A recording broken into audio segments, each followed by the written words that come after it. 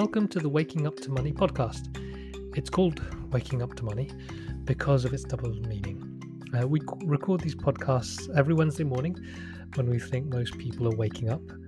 And what we talk about is the idea of waking up to your relationship to money and how that impacts how you do pricing in your business. So we believe that if you can shift that relationship, you can price your products and services in a way that positively impacts your business and the lives of your clients. We record these podcasts live so that we can invite guests to ask questions too. This means you'll hear about challenges and situations from people like you, and we ground the ideas and tactics we share in real-world situations. We hope you'll find these episodes a valuable resource as you try to work out what it means to price more powerfully and confidently. Our hope is by sharing these ideas, we'll stop you getting in your own way of making the money and impact that you want to make in your business. Enjoy.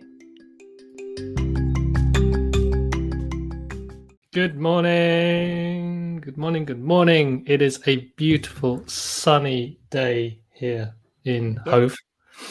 There it is. Is it nice in your part of Hove? Look, the sun is there. It's not there. Oh, I thought Time lapse. I just thought it was a sun lamp. It's very nice in my part of Hove. Had a nice walk on the beach this morning. Sun was shining. Sea was calm. Look good. I went down to the beach yesterday for the first time in ages, and it was like a sheet of glass, so flat. Yeah. And then I saw someone on a sailing boat, not going very fast because there's not very much wind, but that feeling of like calm. It's got that sense, and you're just bobbing along, floating along through life. Yeah, bobbing through life. There we go. Bobbing through life. Actually, last night we had we run the Soul Cafes. Have you never joined one of them? Never joined them. Have you? Fun thing. Really interesting stuff. So yesterday we were talking about struggle and our relationships to struggle, and even like what is the purpose of struggle in life?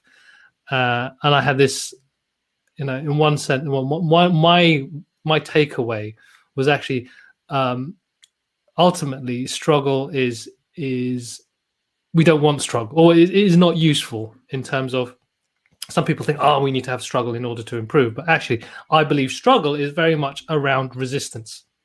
When we resist what is, when we resist the situations that we're facing, and we essentially create more challenge than there needs to be, or more effort than there needs to be because of an internal narrative, then that's struggle. But when you let yourself go to doing an all-nighter, having a difficult conversation, feeling some challenging feelings, and not judge it and not push it away, then you don't struggle.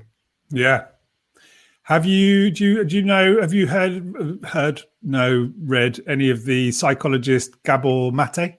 Ever come across him? I've heard of them, but not read of his stuff. Right. So I think he's mainly an addiction sort of specialist. But anyway, I was listening to an interview he was talking about, and along the lines of sort of struggle, because he was really talking about stress. So stress and struggle, same thing, and actually how really we get addicted to stress. So we get addicted to struggle because we are basically. We're kind of sort of so uncomfortable with the kind of feeling, with those feelings kind of going away because we've had it so kind of just sort of drilled into us for so long that actually we get addicted to the need for struggle, and so addicted to the need for stress. So kind of wander around rather than bobbing along in our little sailing boats. We're actually kind of constantly looking for the storm. Well, that's another point that came up yesterday, was the idea of acceptance. And so one of my stories is like, if everything is going well now, the shit is on its way. Yeah. So suddenly, I can't enjoy this because it's going to be really bad in a bit because of the universal balance that shit and good has to always equal out. Yeah. That is a really common one. I remember talking to a friend of mine who also runs his own business.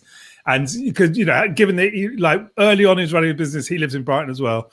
And there was one time I remember him saying really early, he was so stressed out. He was down on the seafront. It was a really windy, rainy day. He was literally holding onto the railings of the seafront with the kind of storm raging around him. And it just so much sort of stress and worry, and had a sort of young family at the time.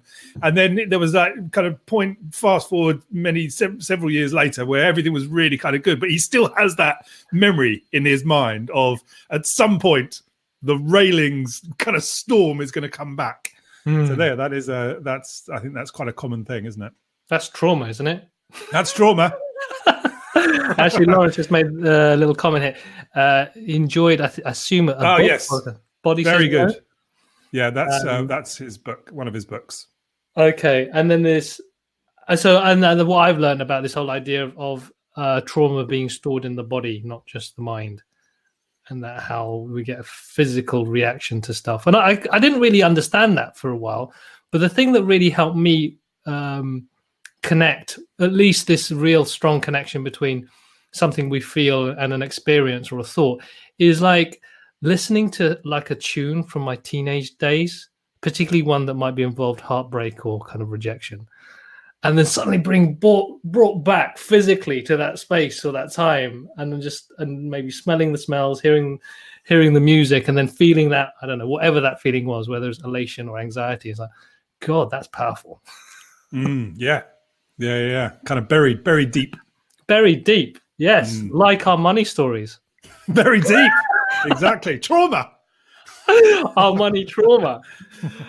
So yeah, we're going to be talking about the trauma that is the Happy Pricing course.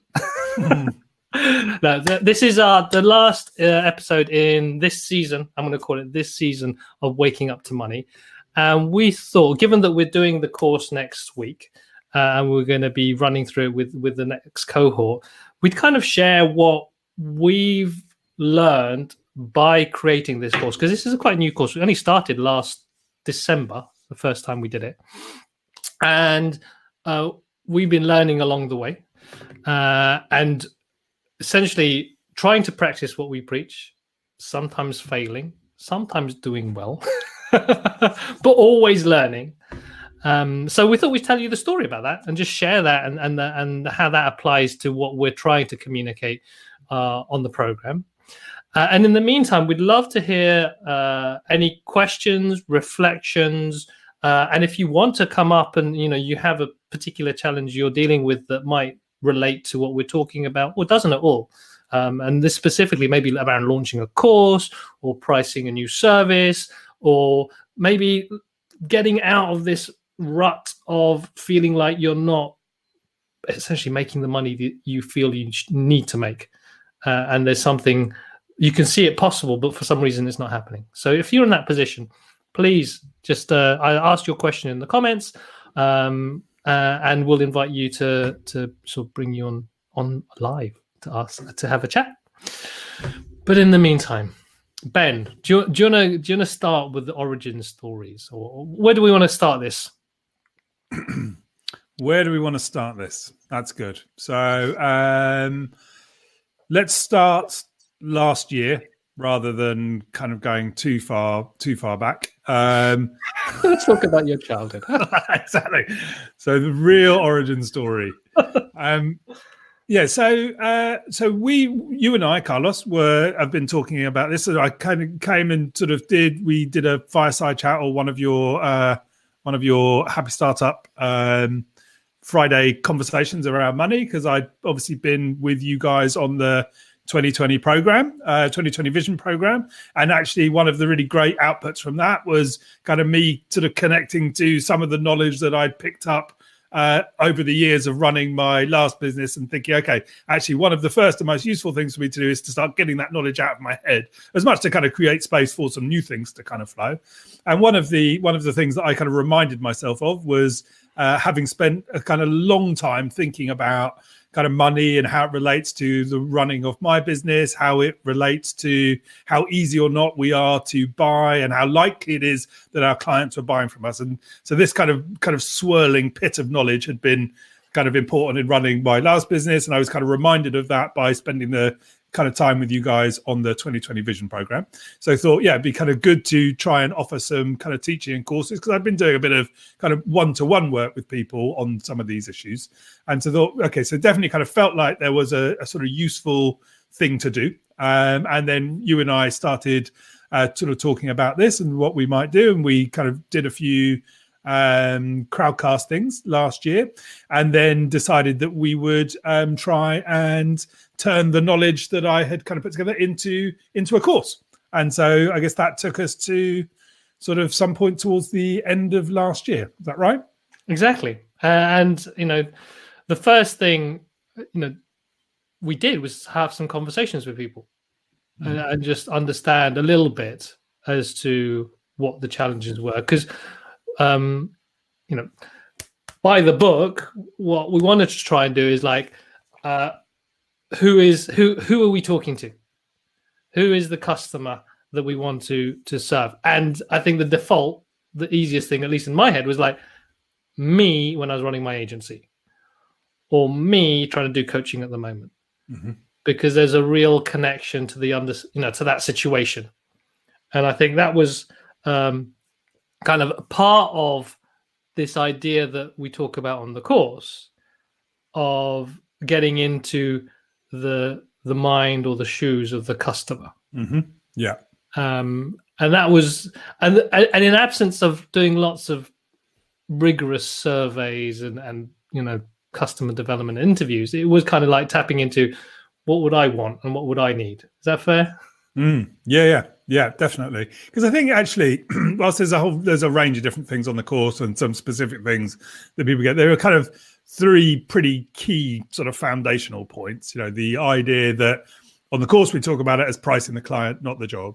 But obviously that translates when you're selling a course or more of a kind of product-based thing about just the importance of understanding your customers' motivations, understanding the specific things that they are trying to change. So kind of focusing less on the kind of what of what we do, less on it's about pricing, you're learning about pricing, and more about trying to understand, well, what is it that the customer is trying to change? So if that is the kind of first thing, the second thing is really about the questions that you ask to understand that. And the third thing is about, well, how do I put all of that together in a way which makes it easier for that customer to buy?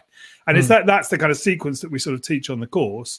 And I think, if we had, I think in truth, we probably didn't follow that process to the letter, because, we start, like you say, you start with some sort of insight. Oh, I think it's good for these people.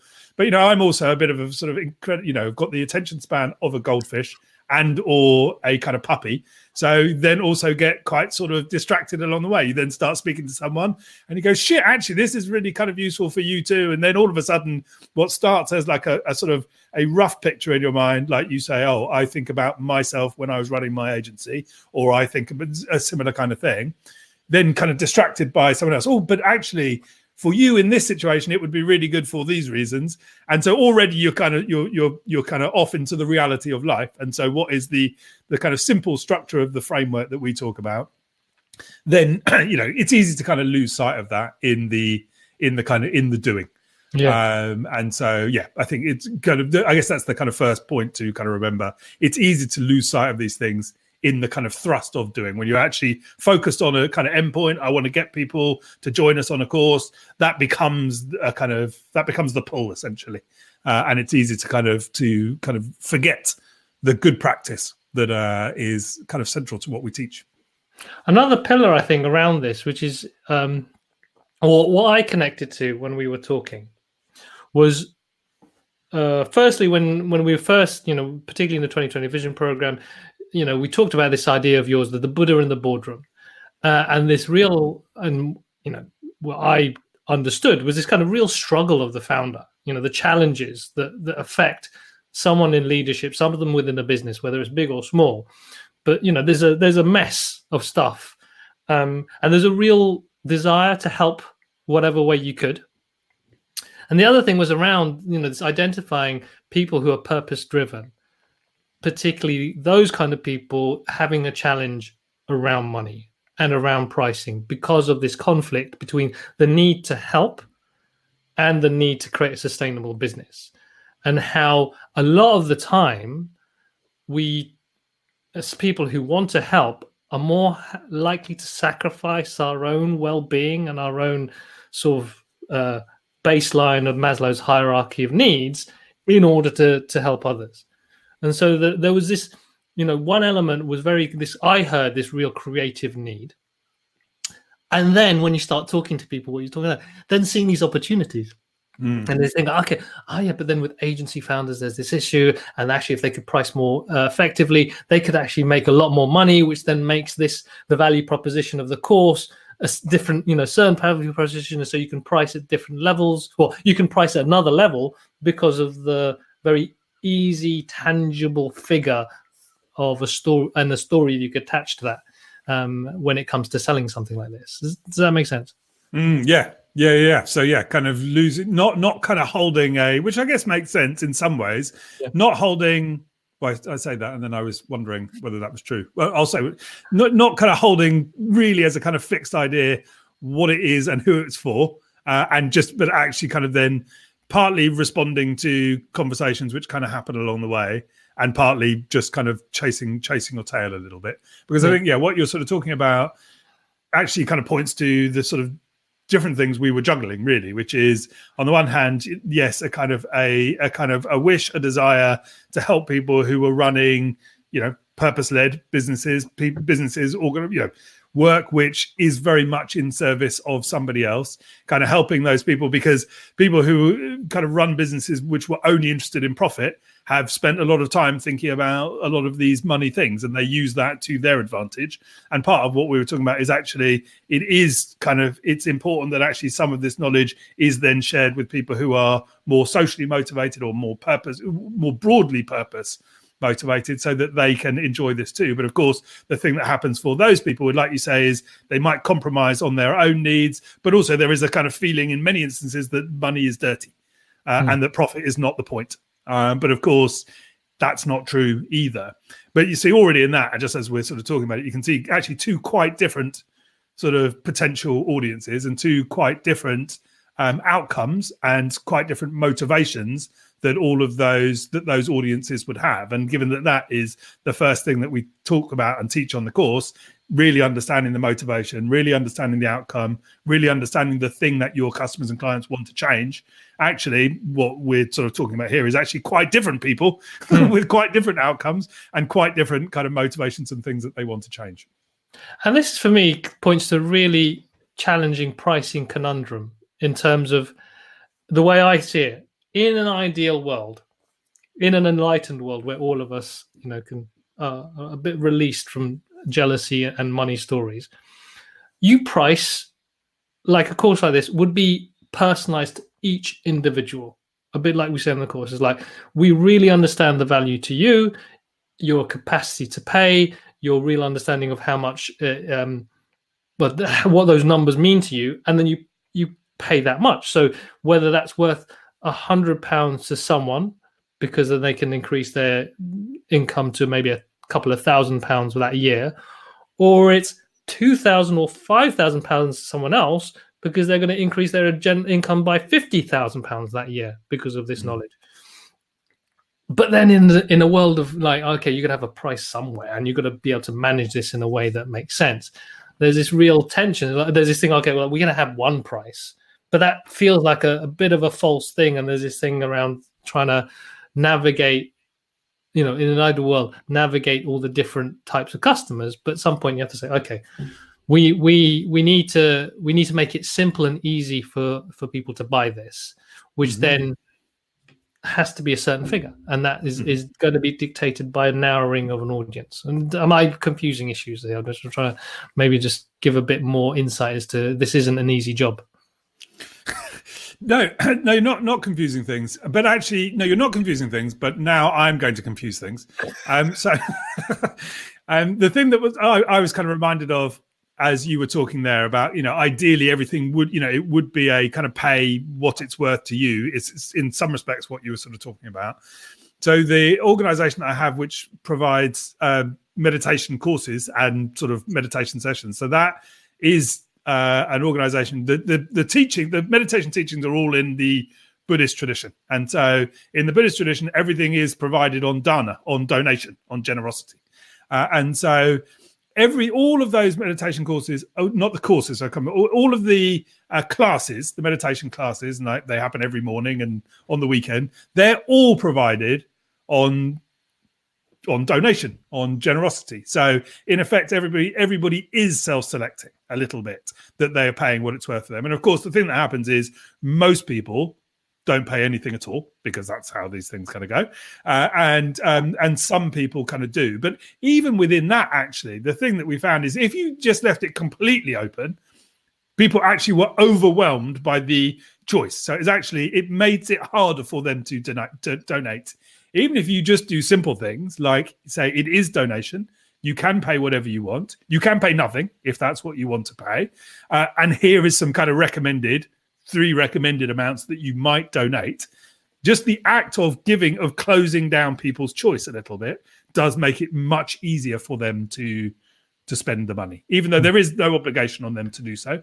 And many still don't pay anything at all. But actually many more do pay when you do help control the comparisons a little bit more. But I appreciate I've completely veered off. So I think you grounded exactly what I was saying here in terms of how we try to make ourselves easier to buy. And this is what I think I think I spun us out a bit, because in an ideal world, like you say, is pay what it's worth to you. But that requires the person who's buying to have a clear understanding of that value. And so for me, what part of this course is about, what I've learned of this course is our job as people who are value creators is to educate the people that we want to help into that understanding of that value for them.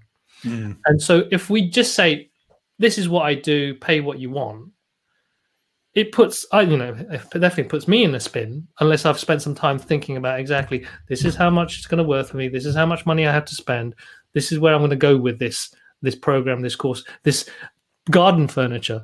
It's like whatever it is. It's like you start to, when you have done that thinking, it's easier. But if you haven't, then I think it is on the onus for us to, like we said in the course, ask the correct questions. Really understand through asking questions, not only about helping you figure out the price, but helping the other person understand the real value. Because one of the things that we talk about is dealing with objections. And the classic objection, is like, oh, it's too expensive. Well, I don't have the money. And maybe you can talk a bit to that. What does that mean in reality for a lot of people? Yeah. So the thing around objections generally, so I guess just one quick thing to say just before I answer that specific point. I think, like you're talking about, our job is through questions to help the person we're speaking to and ourselves understand value. That is a long process actually. Actually, like the thing that, like, we've been talking to people, there are people who are joining this cohort now who we've been talking to for 6 months, maybe more, and that weren't right for whatever reason. Timing wasn't right last time, but the kind of the trust and the comfort and the understanding of what we're doing gets to a point, and everybody kind of gets to that point differently. For some people, like there were people who joined the course last time who there was no sort of real history, so to speak, but there's something in the message which resonates straight away and they're comfortable to kind of do it.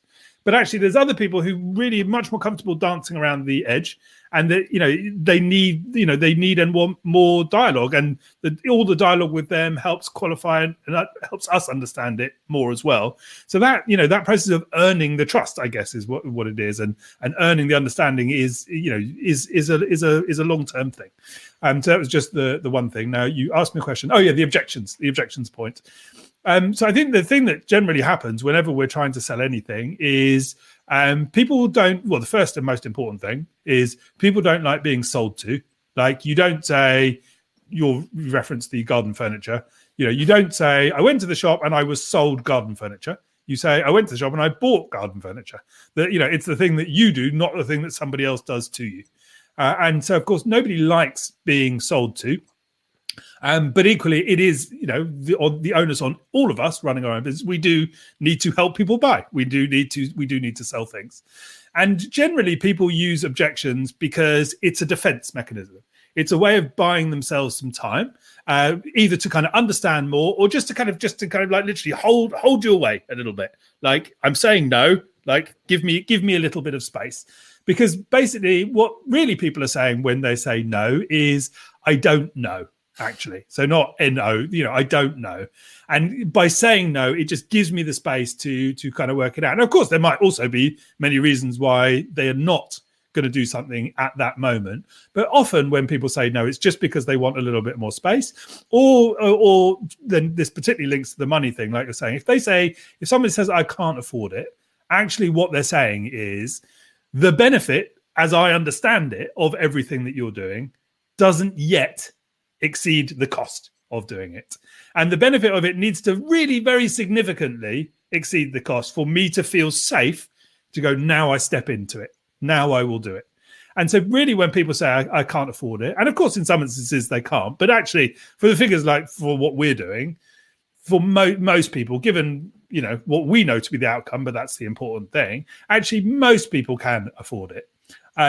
When they say I can't afford it, it's because they don't yet feel the benefit of doing it significantly, materially outweighs the cost of it. They don't understand that. So then the onus is on us to say, okay, so that sits with us. We've not yet communicated enough, helped you understand enough the benefit of doing it, so that balance is kind of tipped. And that's, for me, I think of our conversation with Wolfgang last week, and around it's that, how do I communicate that story? How do I communicate the benefit, which usually is in story? How do I communicate that benefit in a way that it makes sense? Oh my gosh, this isn't just something that I'm going to benefit from now. It has repercussions and echoes into my future. I will benefit again and again and again. So like with Wolfgang's thing around, at bare minimum, he needs to charge 1,500 euros. I think it was something like that. Anyway, to break even and make it worth his time. Actually, when talking to the person who's going to benefit from the retreat and thinking, okay, I'm going to go home and I'm going to be less grumpy. My wife's going to be more appreciative of me, and I'm going to feel more happier in my family. I'll be better a person with my work colleagues. I'll probably be able to be more creative, be more energized. My life will feel just big shift.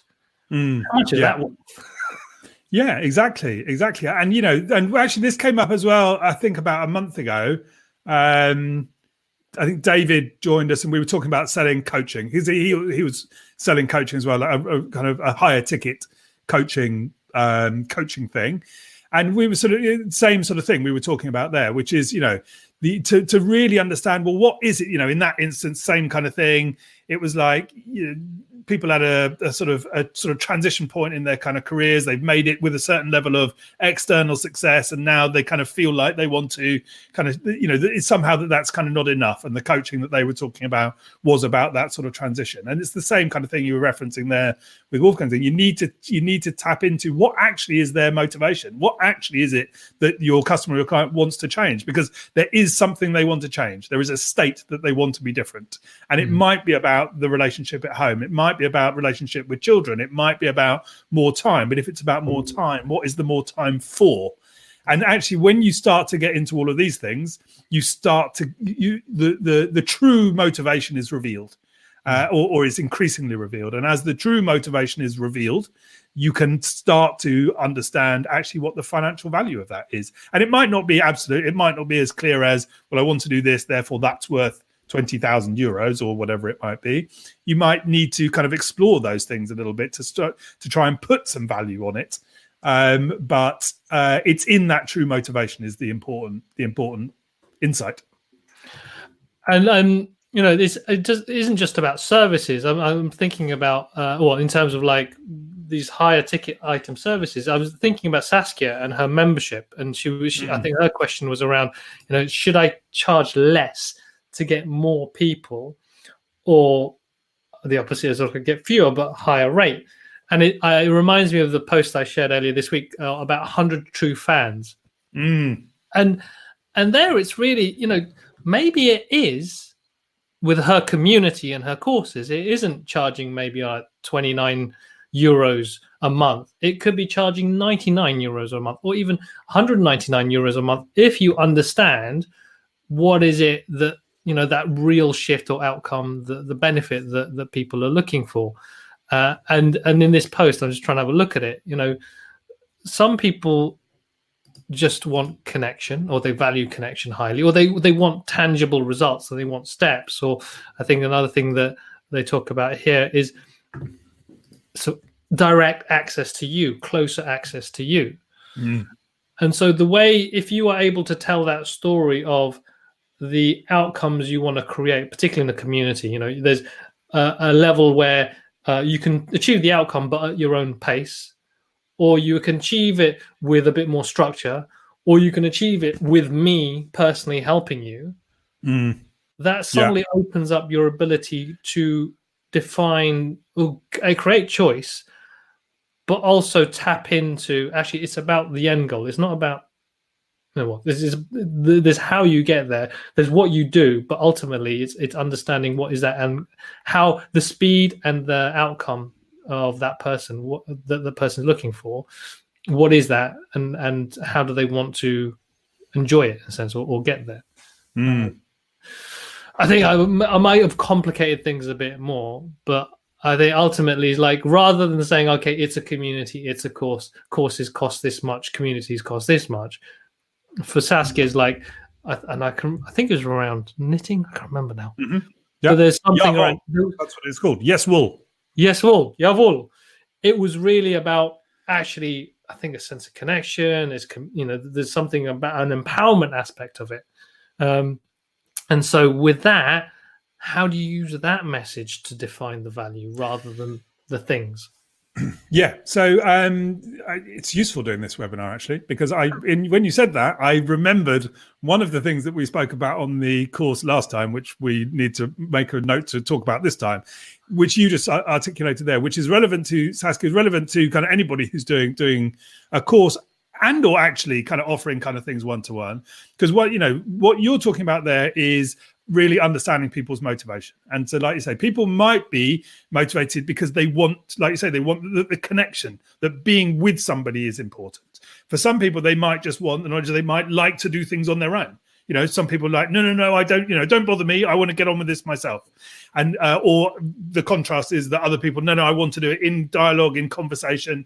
And one of the ways that I remember us talking about the kind of how you translate those different motivations, those different interests into prices is a sort of simple, it's a kind of I, we, you thing. So either we kind of do this together, which is kind of one of the options, or I kind of sort of teach you to do it, or I do it for you. And so actually one of the kind of the different kind of pricing levels, if you want me to kind of, effectively sit on your shoulder and kind of essentially do it all for you, there's one price tag for it. If you want to kind of sort of explore ways of kind of doing it together, then there is another kind of price tag to that. And if you just want to be left on your own, again, there is a different price tag for that too. And so that sort of is useful because what it's doing is it talks to your customer's motivation. It's not about the thing that you do. They're getting the same knowledge, the same kind of insight, but it's just one of the ways that we talk about understanding how your customer's motivation is the thing that determines what they want to spend. Yeah. For a question I'd have for anyone who would be thinking about doing this course, and even if you're doing it, is like, how much would you pay someone to do this for you, to do your pricing for you? How much would that be in terms of not only cost financially, but your own time and that sense of safety around that choice? Because then you have to find the right person, and you're going to make sure that they're going to do the right work, and you're going to pay them a certain amount of money, and you've got to interact with them to give them the right information. And thinking about it is like, actually, one of the ways to look at this course is, as well as maybe empowering yourself to do it all yourself, you then have at least the grounding, the knowledge to actually, if you're going to take this another level, if you're going to work on this even more deeply, you'll be able to make a decision more confidently, because you'll know what aspects are important to you, and you'll know when someone is telling you something that doesn't actually make sense or isn't going to help your business the way they're talking about pricing. So that's I don't know, it just sprang to mind in terms of talking about what is the cost of not doing something as opposed to doing something, and where is that going to take you to? So yes, gosh, my mind went blank now. Where are we now? It's Wednesday. Still Wednesday. It's still Wednesday. It's Wednesday. We had a few points we want to, we've covered. Okay, price the client, not the job. So really understanding and that messy aspect of like actually when you start, we talk about in 2020, start with who, start with you as opposed to someone else. That's an easy place to start, but again, it might not tell you the whole story. So there's something around really understanding the motivations and the outcomes that your client is trying to look for. Then to do that, you talk about using questions. Yeah, the questions that you have to kind of understand all of that, and so what you learn from that, and then how you put the information together in a way which makes it easy for them to decide. Yes, and I think we touched on this idea. There's different motivations for different people, whether it's speed, whether it's access to you, access to community, whether it's actually I want to do it myself. Those are different indicators of value from people. And choice is so important. Like, because actually I was talking about in the context of the meditation business that I have, the organization we have, choice is that you are controlling choices, but offering choices, which kind of sounds a little bit like a sort of paradox, but the choice is kind of really important. So yes, you understand who they are and you understand the many different motivations that people have, and you've understood that through the dialogue, through the questioning process that you go through in order to kind of learn about what they are interested in. Then you use that information and you put it together in ways which talk to those different motivations, and that is about the choices that you put together and how you essentially become easier to buy. And so those are the kind of the three components. And like anything, when you're learning something on your own and you're trying to do it and you're learning the concepts, the challenge is always spinning out we did. Just, they could do this, there's opportunity. And so doing this in a group or doing this with someone who can actually compassionately critique what you're doing or ask you questions so you can make sure that you're not essentially going in too many different directions. You've got a level of focus. I think that's really important. And again, a reason why the course for us isn't just about the content. It's about doing this with other people, actually setting out some time, because it's easy to procrastinate about this. We said that in the last email. It's like when it's difficult, when it's awkward, the easiest thing to do is not do it. Just I'll just continue. So when you commit to actually spending some time on it, you will learn something and you will make some progress because you are, essentially sharing ideas with other people. And a lot of the time we found actually being in that space where you offer help and you offer reflection and guidance to others, you get clarity for yourself a lot of the time as well, because you're essentially trying to teach what you really need to know yourself. Yeah, which is the kind of classic teaching thing, isn't it? Which is why I'm on the course. Me too. And this is kind of why we're doing it. It's like, while we know the concepts, know the ideas, it's like you only really truly understand them when you put your rubber to the road and you actually test these ideas. And we're doing it by doing the Happy Pricing course. We're also learning by helping all of you, by getting people on the course, seeing what works, seeing what doesn't. Because again, there's no silver bullet with this. It's all contextual, depending on who you are in terms of where you want to get to with your business, but also who you're working with, the kinds of impact you want to create, the kinds of outcomes they're looking for, and the different types of markets that you want to address, and that journey. So that's all really interesting stuff as well for us to learn how you tackle this in different ways. Yeah, and all I'd kind of add to that, I know after. I got some feedback after some of the correspondence that we'd been sending out this week from somebody who I do quite a bit of work with, who kind of sort of in a totally kind of abashed way, basically totally picked apart how essentially I was selling the course. because he's somebody also I've kind of worked with, so he knows what the kind of value of it is. But he basically kind of picked, we basically were kind of selling it in the wrong way. We weren't weren't clearly communicating the kind of outcome. We weren't really identifying actually some of the many really tangible things that people would be able to change as a result of doing it. He called all of the correspondence way too soft, basically. And I think one of the things kind of interesting for me is, this is all a kind of learning thing, because, like you say, the act of going to do this, I kind of learn more about how to sell these things, because there is kind of usefulness in it, and how we sell things is linked to how we price things. So, it's been a great opportunity to kind of learn more for me, even though loads of the kind of turnings that we've taken have been kind of wrong and run into quite a few walls. Well, part of this as well, learning a bit more about myself. Now, for instance, particularly around the objections, knowing that my default thing is, if I say, all right, it costs this much, are you going to join us? And they say no. Now feeling like, okay, no is not final. And no, and me getting back to them isn't me being pushy. It's all about learning. Either learning whether they're not 100% clear, or learning that actually the way I've said something, doesn't communicate well. But so that next time I do it, I learn. So if I go back to someone now and say, okay, you said it's too much, actually, this is what we want to help you with. And they come back to me with something, okay, actually, next time I email someone, I need to bear that in mind in the way I communicate something, not jump in with maybe the price, or not jump in immediately with a discount, or, there are different ways to deal with objections that isn't me negotiating with myself. Yeah. No, exactly. And, it's helpful you say it, because the kind of reminder. So by contrast, the thing for me is a lot of it actually going back to my own kind of money stories, and what actually before, the kind of money was security story.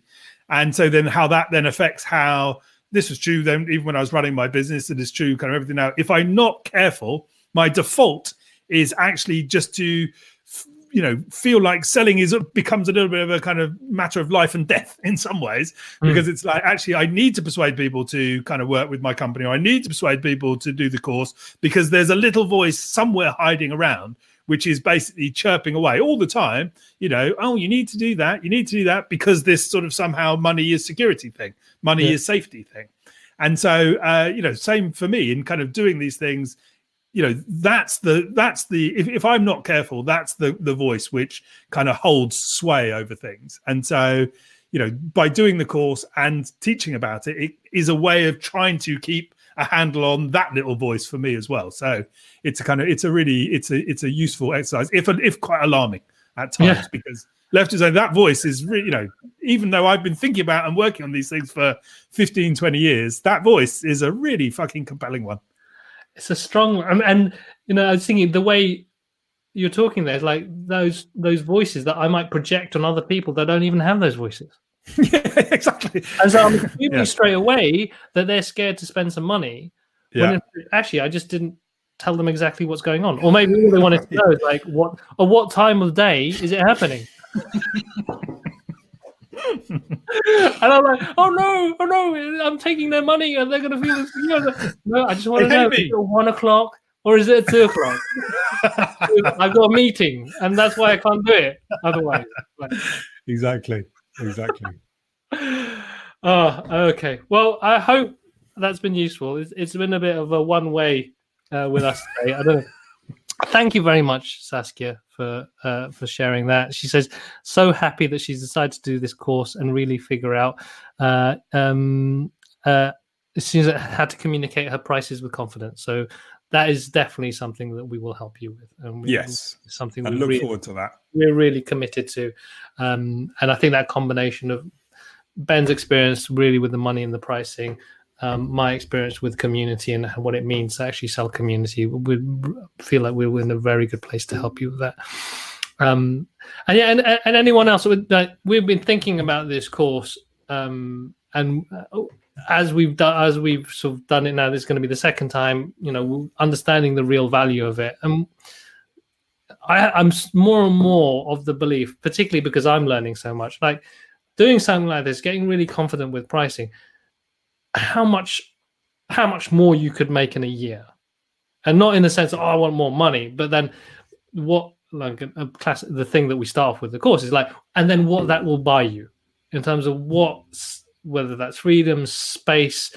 For me, the ability to play with courses like this, the fact that we have something like 2020 that we are very confident about and we're able to price quite powerfully, has given myself and Lawrence space to play with other things. And the happy pricing course is one of them, and the waking up to web money one is another thing. And that is not only something that seems to be benefiting me, but I feel like people who are listening to this and using this and working with Ben, it's spreading sort of benefit there. So it isn't like it just concentrates pricing well in one area, just focuses on the business. I think there's a benefit in my eyes anyway that spreads to other areas. So I'm thinking about it in that way, rather than just purely how can I make a more profitable business and put more money in the bank.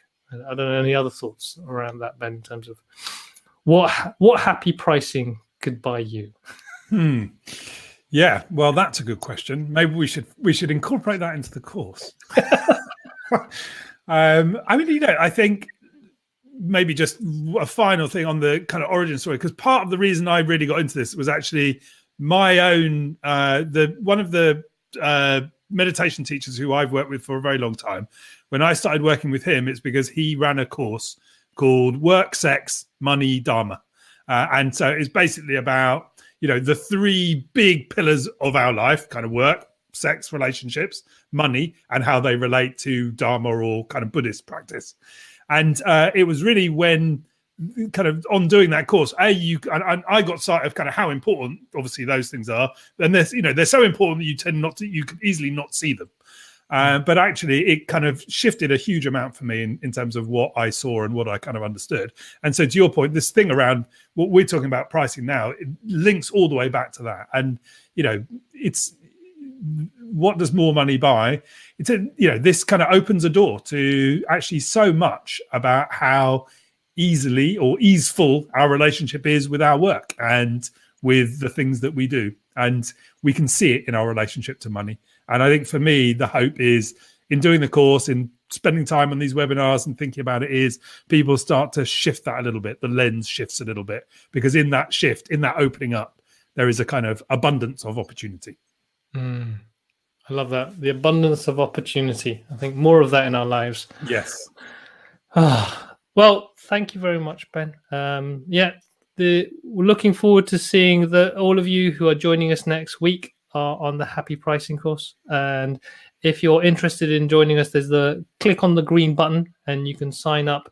Today, we are closing enrollment on midnight on Friday. 11:59 actually. 11:59 on Friday, the 23rd of April, kicking off the course they used, and what was the information they got that was like that light bulb that like, oh, I could be pricing more, or I could be pricing, or it's not a match. I would just love to hear an example. Mm-hmm. Yeah. So there's a few examples I can give sort of from my own experience of kind of running my own businesses, which was really where a lot of what I've kind of sort of have been sort of teaching since is based on my own experience. And so the kind of commercial context is a little bit different. Some of those examples, it's more selling to other businesses, but the kind of process is kind of broadly similar. So there was an example of a client of ours. They were a kind of big American technology company. We had a kind of ongoing relationship with them. We sort of spent a lot of time with them, so really understood what their kind of motivations for things were. We understood, what the sort of context was to a lot of their business. We knew that they had a kind of big problem where they were trying to launch a new product in China. It was trying to be managed from their headquarter building, their sort of headquarters team in California. So we knew that there were basically all of these kind of problems that were going on, which were linked to the relationship that the chief executive had with the team who was responsible for managing it in California, the relationship that they had with the team in Beijing, and there were all of these kind of parts that were not moving. We also knew that the product that they had been developing, they had spent hundreds and hundreds and hundreds of millions of dollars developing, and they were basically kind of run to this kind of problem. And so they needed to launch the product. The product needed to launch on a certain date, but they were in this kind of impasse situation. And so somebody needed to kind of help them unblock this situation. And so we knew from kind of all the dialogue that we were having with them what the cost of the block was, because they were racing towards this launch. They were not able to kind of affect the launch because the teams were not kind of working together in Beijing and in California. They were getting a lot of pressure from the chief executive. And so they basically, having invested hundreds of millions of dollars on this launch, were running into the situation where they could not deliver on what the chief executive was asking them to do. So the kind of cost to the team who was responsible for doing it was kind of very high, because they were getting a lot of pressure from the chief executive. They wanted this problem to go away. And so we knew that they wanted this problem to go away. And we knew that we could help them do that because we were outsiders and we had a process and we had an understanding. We knew that there were ways that we could bring their teams together to kind of unlock this problem for them. And so in the conversation with them about kind of understanding, all right, well, how much have you invested in this so far? The question that I provided already, what's the kind of cost of kind of not doing this? What's the cost of getting this wrong? If you kind of do, if this does go well, how will you know it's gone well? What are the success criteria that you're sort of applying to it? Some of those kind of generic questions and some, more specific ones as well, kind of helped us understand what the cost of the problem was. And some of those things were expressed in kind of monetary value, but some of those things were also expressed in sort of personal, kind of emotional things too, which is the kind of the kind of worry that they were going to get in a lot of trouble from the chief executive for not being able to deliver on the launch. So we basically were able to kind of establish a sort of relationship with them. We were also able to kind of put a kind of figure to it, and we were able to kind of sort of say to them, look, we will solve this problem for you. We will unblock the system so that you are able to do this launch, and we will do it in the time that that you need it done. And the anchor that we were putting to them essentially was kind of based on the hundreds of millions that they had invested in developing the product. So in the end, we kind of sold them a process which was 3 days of workshop, but the 3 days of workshop was sold for $175,000.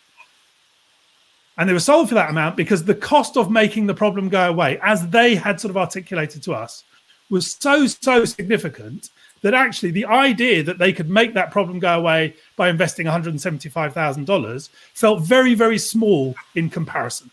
Now, if we'd gone in saying, no, our 3-day workshop cost $175,000, they would have kind of laughed us out the room and said, there's no way we're going to do that. That's completely ridiculous. But because we had explored it via the lens of what is the problem, how much do they really want it to go away, what's the cost of not making it go away, then our solution is small in comparison to that. Does that make sense? Yeah. I mean, many multiples smaller, Yeah. It sounds, But the key thing with that is that the lead was not our service, our way of making the problem go away. Like I said, if we come by saying we have a way of making these things go away and they cost $175,000 without establishing really what the value was via their lens, we never would have got anywhere. Whilst the kind of amounts are either relevant or not relevant to this conversation, I think the important thing is if we had led with our assumption about what the right kind of product or service was and our idea about what the cost of that would be without establishing the value of that in their minds first, we never would have got anywhere. And so we had the opportunity in that instance, because there was the relationship, because it was being done in discussion, to really, really understand what that was. And then we were able to provide that solution. It was over 3 days, and they happily paid $175,000. Yeah, that makes sense. So, yeah, I'm trying to translate that to one-on-one work, but yeah, I mean the example makes a lot of sense. Thank you for sharing that. And I'm curious, when they're buying, are they buying as an individual or are they buying via their company? Because that also, again, has a big bearing on what somebody is willing and able to pay, of course. Yeah, sure. No, in this particular product I'm talking about, it's individuals paying for themselves. Mm-hmm. Yeah. So the only thing I'd say is that if you are putting these prices on the website, as you say, they are anchoring essentially. And so if the objective is that you're selling it for $15,000, there should be something on the website which is considerably more than that, because otherwise you're anchoring from the price that you want to sell, and then that won't work out for you. Well, yeah, that's interesting. That 15,000 is kind of the number. We expect very few people to actually take that. that is like that's the stretch anchor actually for us. Right. Okay. The second tier down from that is like around 6,000. So what we expect is that most people are going to take the 6,000. And we have another version that's slightly less as well. So that's how we're trying to do it. But yeah, I mean, it'd be great to like figure out what are those questions that can. And I'm not saying we need to do this here. I mean, just maybe it's just an open question to consider. Is what are those questions that help an individual? Because there are a lot of people in Happy Startup. I have a question for you, Dave. Yeah. How much is that worth to you? What? Answering those questions. Oh, good question. Yeah, it's so hard to pick a value, but I mean, if it helped me get 5-6 people at like a $6,000 price point, I would pay a few thousand to have that happen, but I'd have to be really sure that would happen. And that's the process that you're trying to take other people through. Yeah. So I'm trying to figure out that's a good question you asked me, what's it worth to me to have that? Okay. I mean, so do you think, is that the question that's going to be enough? Like what's it worth to you to have a joy in your life? Not so much the question, but that's the position you want someone to be in, to be able to say, oh, that makes sense. If I can get 36 grand's worth of clients and I spend $3,000 on this, that's a worthwhile investment. Yeah. Yeah. And so whether, and this is why I think where Ben was talking to, we can't give you the specifically the question. Okay. But we can, and the purpose of this conversation, the course we're doing is like getting into that mindset of actually what the customer is wanting to be able to easily buy you. And what is it going to make them feel more confident and comfortable to easily pay you that price and buy you at that price?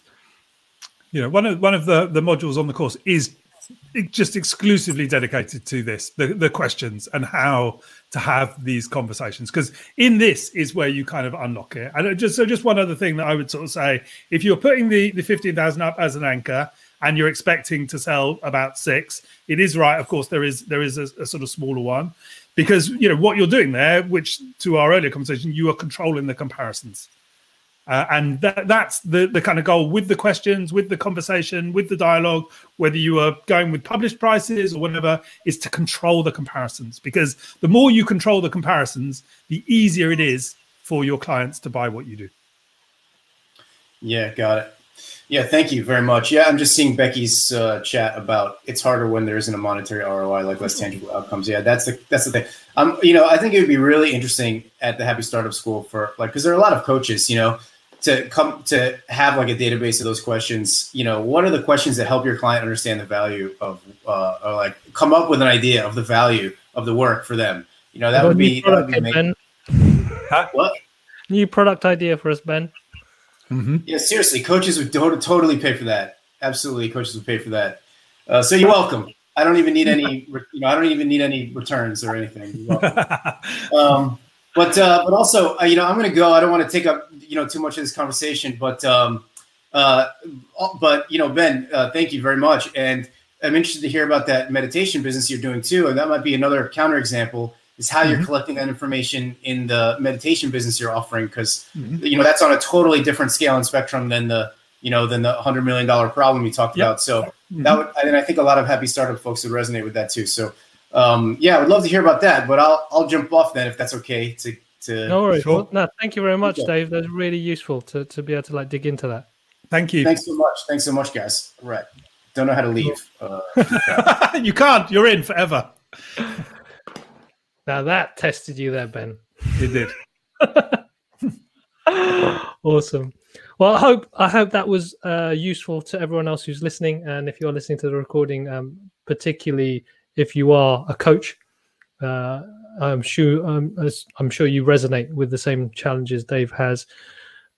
my reflection on this, and even reading recently a book called The Prosperous Coach, is that as a coach, you're always coaching, and whoever you talk to, you're not selling to them. You're trying to help them get the clarity as to what is this worth to me, and getting to that space of that, this makes sense as a decision. Otherwise, you're just basically giving them a box and saying, is this worth this much money for you? And I don't think that that's a really hard thing to do as a coach, or, and it isn't, I think a lot of coaches want to do, because what you want is really to work with people you really enjoy working with, rather than just sell stuff to people. Any final reflections, Ben? No, I mean, I think something that Becky mentioned, that it's harder where there isn't a kind of monetary ROI. I think that's of course true, but equally, and as David sort of saying, like you particularly, Becky, I know from experience, and kind of David too, actually, whilst the coaches in the Happy Start School would really all want this kind of, this list of questions to ask, actually the coaches in Happy Startup community are the ones who have the questions which uncover this. And the thing then is just about how you start to kind of bring those clues back to a thing which you can start to explore kind of numbers against. But actually the coaches have these bullets. The kind of the art, the play then is how you start to kind of frame that with kind of monetary comparisons. And what springs to mind to me is that the value isn't in the questions. The value is in the practice and the confidence to ask the questions, and then to use that information to do something with it. And that's about a space, accountability, and some way to just process what's going on. So, it's interesting. Again, I want the thing, but actually it's the outcome that's important. And how do I get there in the most effective way? Cool. Thank you very much, Ben. This was a long one this time round, but I hope it's been super valuable with that specific situation that we're trying to tackle. So until next week, thank you very much, everyone, for joining us today. And thanks, Ben. Chat soon. Thank you.